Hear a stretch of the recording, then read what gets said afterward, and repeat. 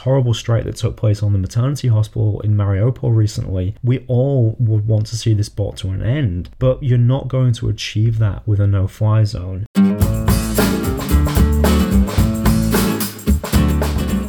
Welcome to another episode of America Explained, the podcast that brings the important voices and perspectives shaping American politics, foreign policy and culture to an international audience.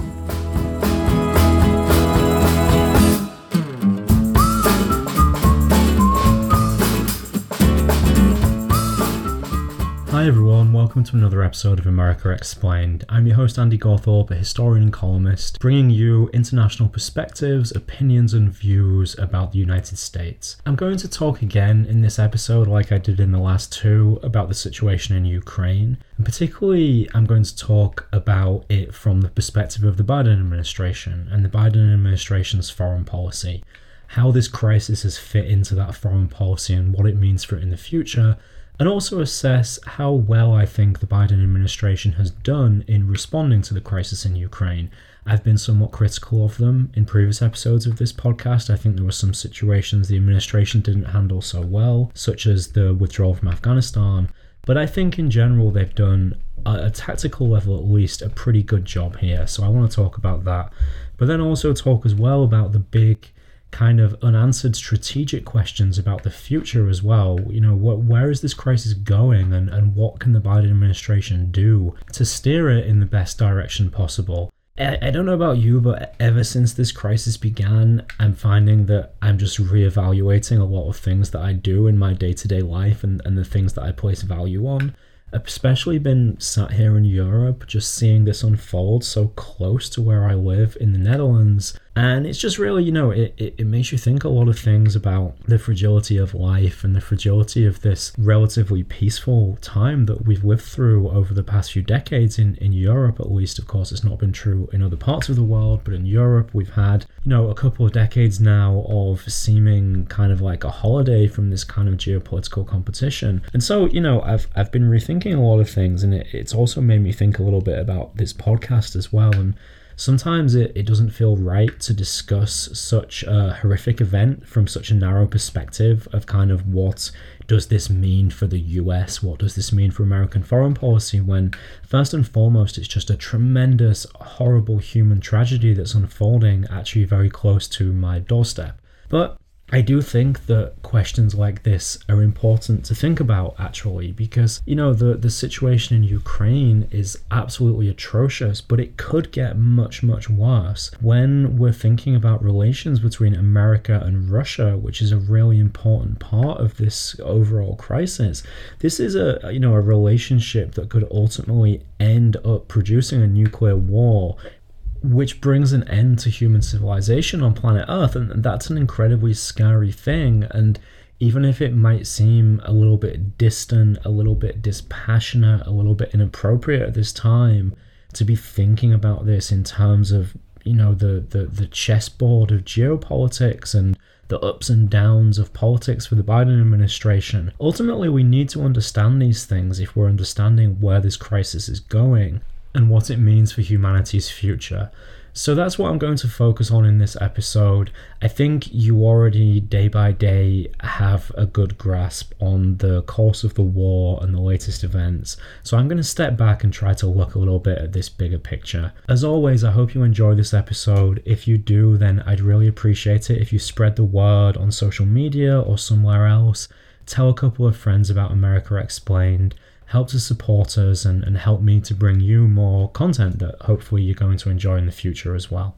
So when we think about the place of this war in the Biden administration's foreign policy and what this means for it, I think it's important, first of all, to say straight away that this really wasn't the plan for the Biden administration. They did not intend to have so much of their attention fixed on Europe at this time and on Russia. You might actually argue that's part of the problem over the last decade or so, that successive American administrations have wanted to de-emphasize Europe and re-emphasize China. So this was definitely true of the Biden administration. They made it very clear from the beginning that their focus was on China, that they wanted to continue this so-called pivot to Asia, which began under the Obama administration. An easy way to see this is that you can look at the interim national security strategy that the Biden administration published some time ago.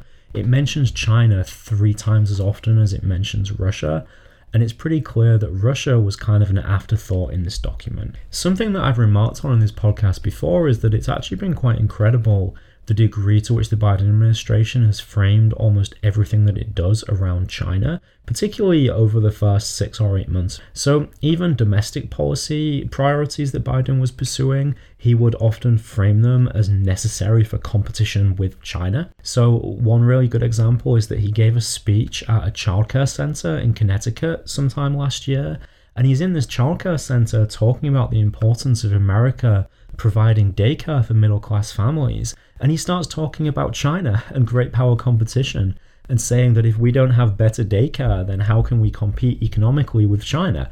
So they were really drawing links between all aspects of their domestic agenda and this competition with China. And meanwhile, Russia was really, as I say, just more of an afterthought. That's not to say that they didn't have a policy towards Russia. So last summer, the Biden administration kicked off what it called a strategic stability dialogue with Russia, which it said was aimed at coming up with a situation where there would be predictability in the relationship between the US and Russia, and particularly that they would work on arms control issues and reducing the risk of nuclear war. It won't come as any surprise to you if I say that that really did not work out. Russia is far from predictable, as we've seen by its invasion of Ukraine, and the risk of nuclear war today is, I would argue, among the highest that it's ever been since the end of the Second World War. It really turned out that Russia had a whole set of grievances that it wanted addressed by America, which went way beyond this narrow set of issues that were covered by the Strategic Stability Dialogue, and they had no intention of becoming predictable or stable. Clearly, Putin believes that by raising the stakes, he could force concessions from the West and from America. But the Biden administration just really, over the course of 2021, I think, didn't see this coming, didn't think that this was the way things were going, and they were still focused on this shift towards China. Another aspect of Biden's foreign policy, which the outbreak of this conflict really messes with, is that Biden had this idea of a foreign policy for the middle class. So the idea basically was that he wanted to prove to the average American voter, particularly voters who were disillusioned with globalization, these kind of working class and middle class voters who are believed to have voted for Donald Trump because they were dissatisfied with global trade agreements and outsourcing of jobs and things of this nature. Biden wanted a foreign policy that would prove to these Americans that globalization could work for them. And in the aftermath of the COVID pandemic, when the US economy has had all sorts of problems, particularly inflation, this really meant first and foremost that they wanted to have stable economic relations with other important countries in the world to avoid kind of big economic shocks that were going to, hit middle-class voters in their checkbook and make them feel less well off, make them feel less economically stable, and perhaps then make them think about voting for someone like Donald Trump again, someone who's really made standing against globalization, standing against the realities of the global economy, core to his political brand. This policy was already looking in kind of bad shape because although the US economy has recovered in some ways really, really well from the coronavirus pandemic and the economic shock, it's still suffering from really high inflation, which is making many American consumers really dissatisfied with the state of the economy right now. The situation that's unfolding right now in Ukraine is going to make this problem worse. As you've seen, so many of the measures that Western countries have imposed on Russia over the last month have been about cutting Russia off from the global economy, making it harder for Russia to trade with the outside world and invest with the outside world. This has gone to a really, really huge extent, so it's in some ways, I would argue, unprecedented in the modern period at least, the extent to which the Russian economy has just been surgically cut off from the global economy. Now, you can't do that to a country that, although it's nowhere near as large as America or China economically, this is still a major world economy that's now just basically been detached from the global economy.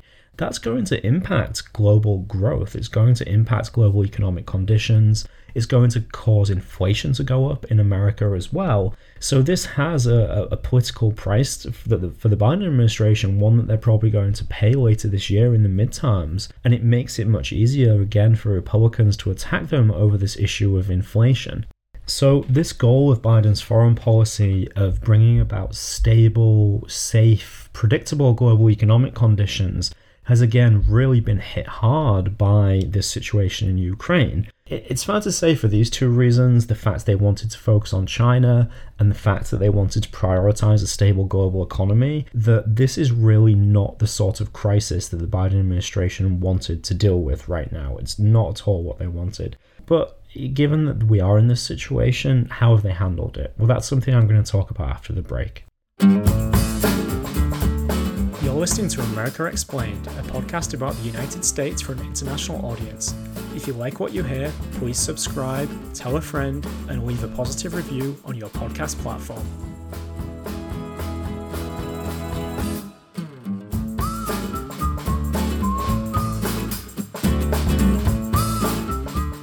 So I think the Biden administration's handling of the crisis in Ukraine can be praised in a lot of ways.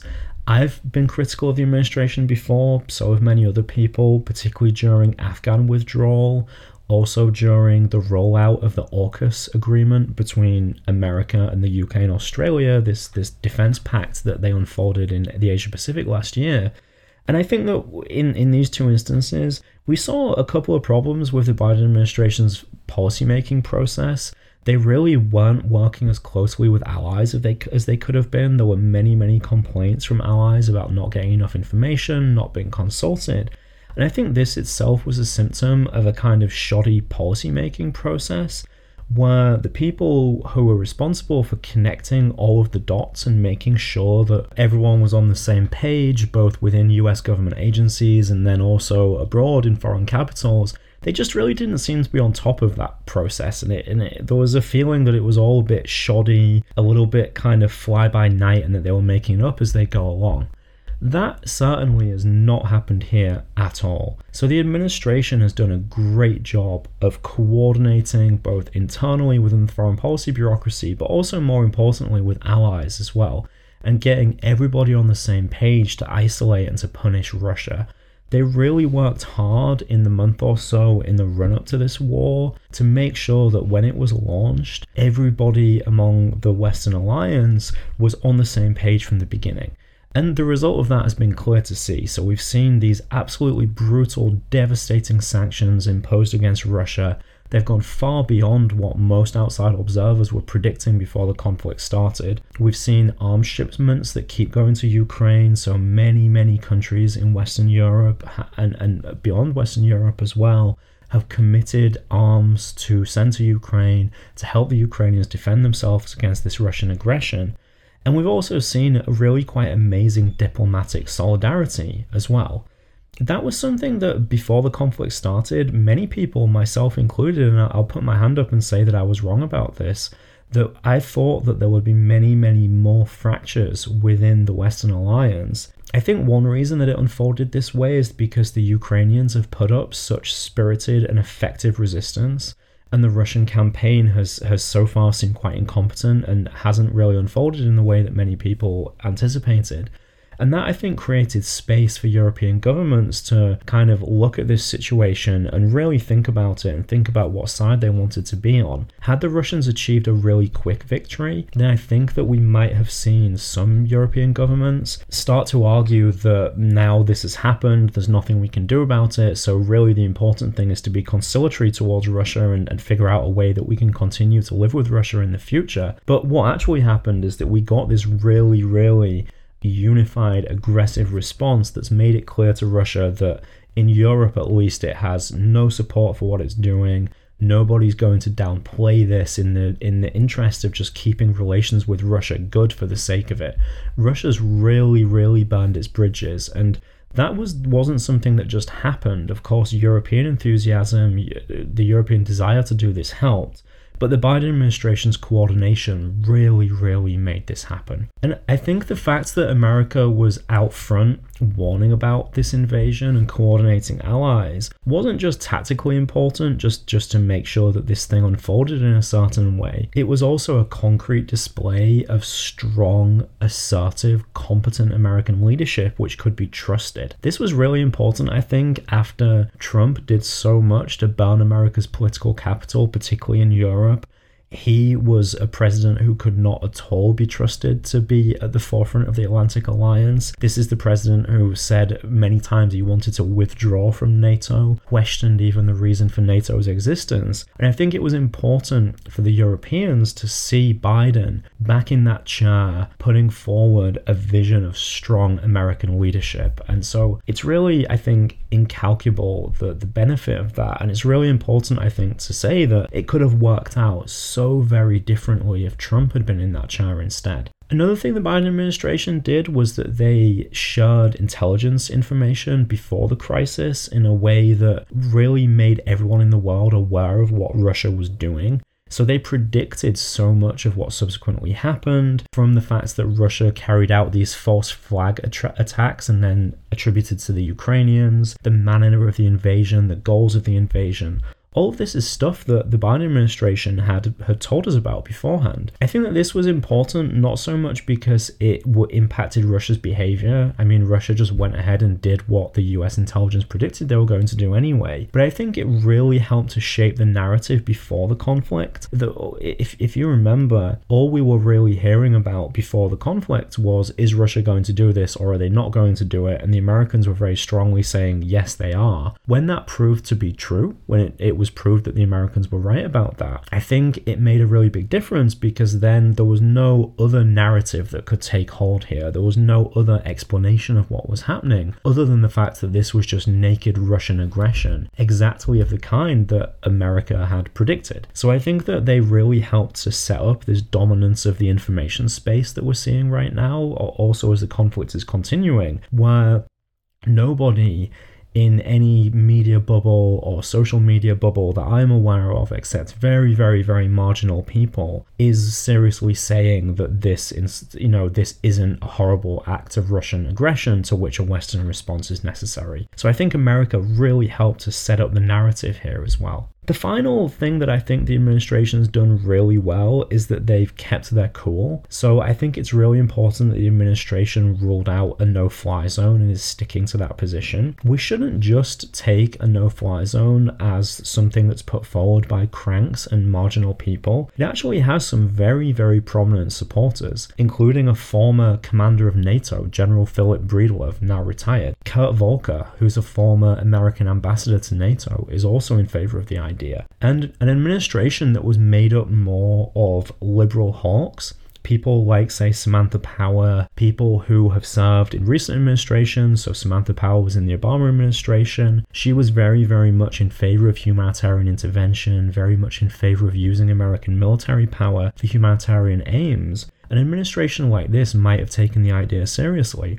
I think that it would have been really dangerous to do that. That this no-fly zone discourse can be dangerous if it gets out of control, because it can make Russia feel threatened and perhaps make Russia contemplate some sort of preemptive action against NATO. The other thing that I think is often missed out of this no-fly zone discourse, but which is one reason why I'm glad that the Biden administration has kept its head about it, is that actually there's not really that much evidence that a no-fly zone is going to do much to improve the humanitarian situation within Ukraine. The Russian military generally relies much, much more on ground-based weapons than it does on jets, like fighters and bombers. So you could clear the skies of Russian planes, and that's still not going to stop these scenes that we're seeing unfolding right now in cities like Mariupol, where horrendous, horrible harm has been inflicted on civilians. Stuff that is bringing me to the verge of tears on a nearly daily basis, particularly when it's involving children and mothers, and this horrible strike that took place on the maternity hospital in Mariupol recently. We all would want to see this brought to an end, but you're not going to achieve that with a no-fly zone. To actually stop the Russians from raiding raining this artillery down on those Ukrainian cities, you need to target their ground-based systems. And you cannot do that without starting a war with Russia. I think many people who propose this idea of a no-fly zone,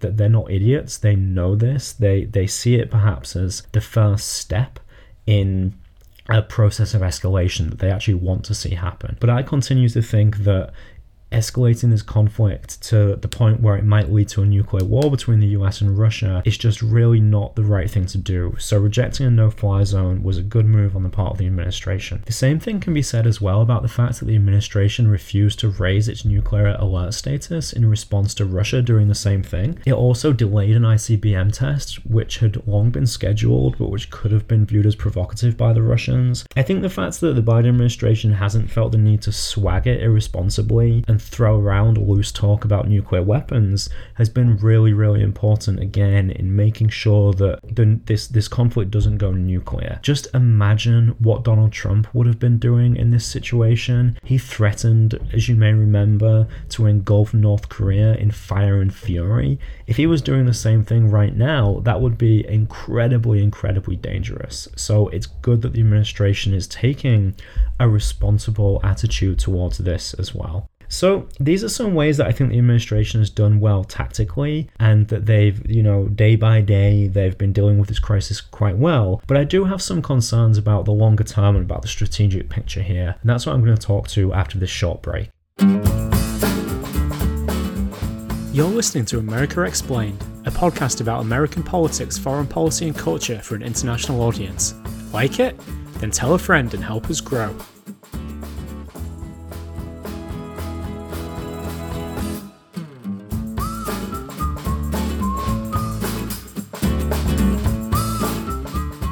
So when we think about where this crisis is going, how it's going to end, I think it's really notable now that nobody can really tell you how this is going to end.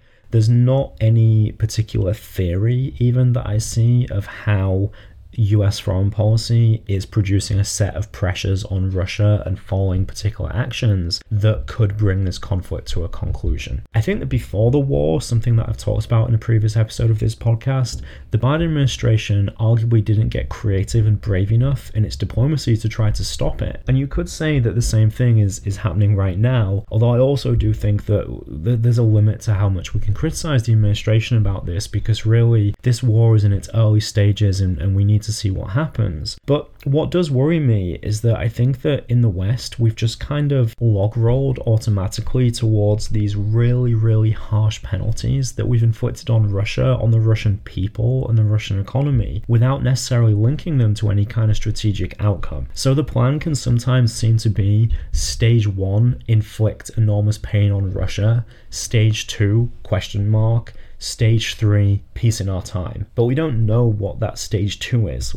How do we link these actions that we're taking to isolate and punish Russia to an outcome that we want? And of course, these are early days, like I said, and we're mainly reacting to events right now. But in the long run, we need to share this small and fragile planet with Russia. We need a way of living together with Russia. A Russia that's cut off from the world and that hates the outside world is not going to be conducive to that. So hopefully, behind the scenes, the allies have been clear to Russia about what they need to do in order to get the sanctions lifted.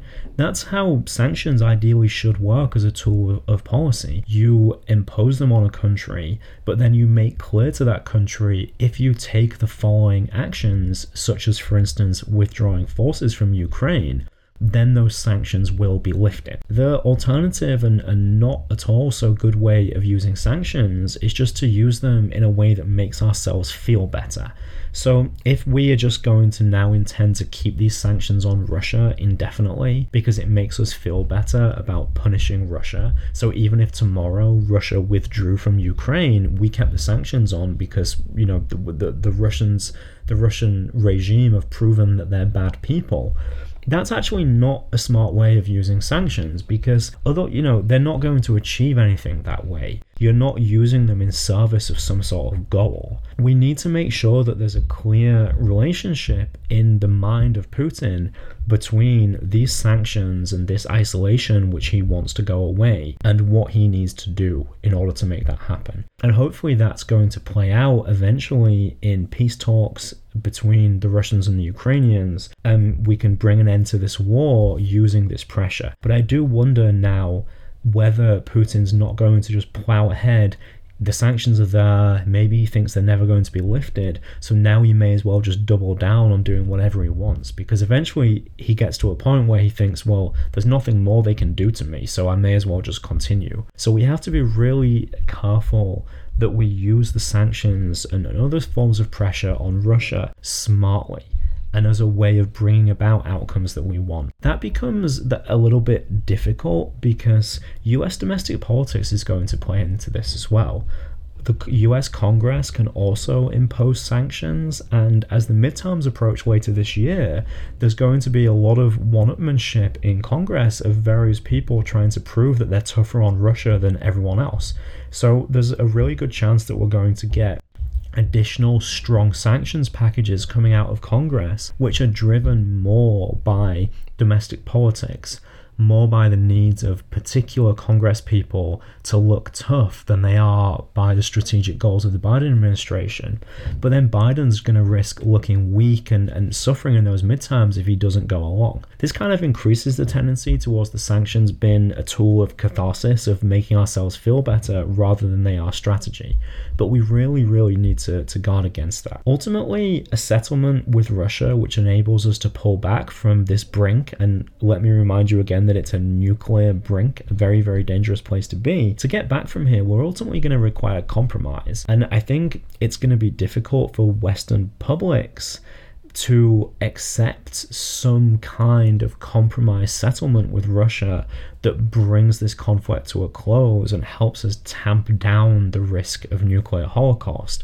The administration needs to be really, really in the saddle, really on top of its narrative and its explanations to the public of where this is going and what kind of compromises could bring this conflict to an end. And I think we really have to hope that they're capable of doing that, because the world is currently hurtling in a very, very dangerous direction. I've talked a little bit on previous episodes of how worried I am of the various forms of escalation risk that exist here, and it's going to require more than just smart tactics to turn this around. To reiterate, this isn't a crisis that the administration wanted or prepared for, but now they're in it, we really need to see some smart strategy from them and smart politics at home as well to steer the world, or help steer the world through this crisis. It's going to require a really creative vision and a willingness to compromise when the time is right, and an awful lot's at stake, both for the people of Ukraine and people all over the world as well. So those are my thoughts right now on how the Biden administration's been handling this crisis and what they need to be thinking about in the future. I hope you enjoyed this episode of America Explained. If so, please spread the word and tune in again in a couple of weeks when I'll be back with another installment. Bye for now. That's all we have time for this episode. Thanks for listening to America Explained. You can contact us on producer@america-explained.com or through the America Explained Facebook page. I'm your host, Andy Gawthorpe. Designer and advisor is Janice Killian. Music by Soundwave. America Explained is an APD media production. See you next time.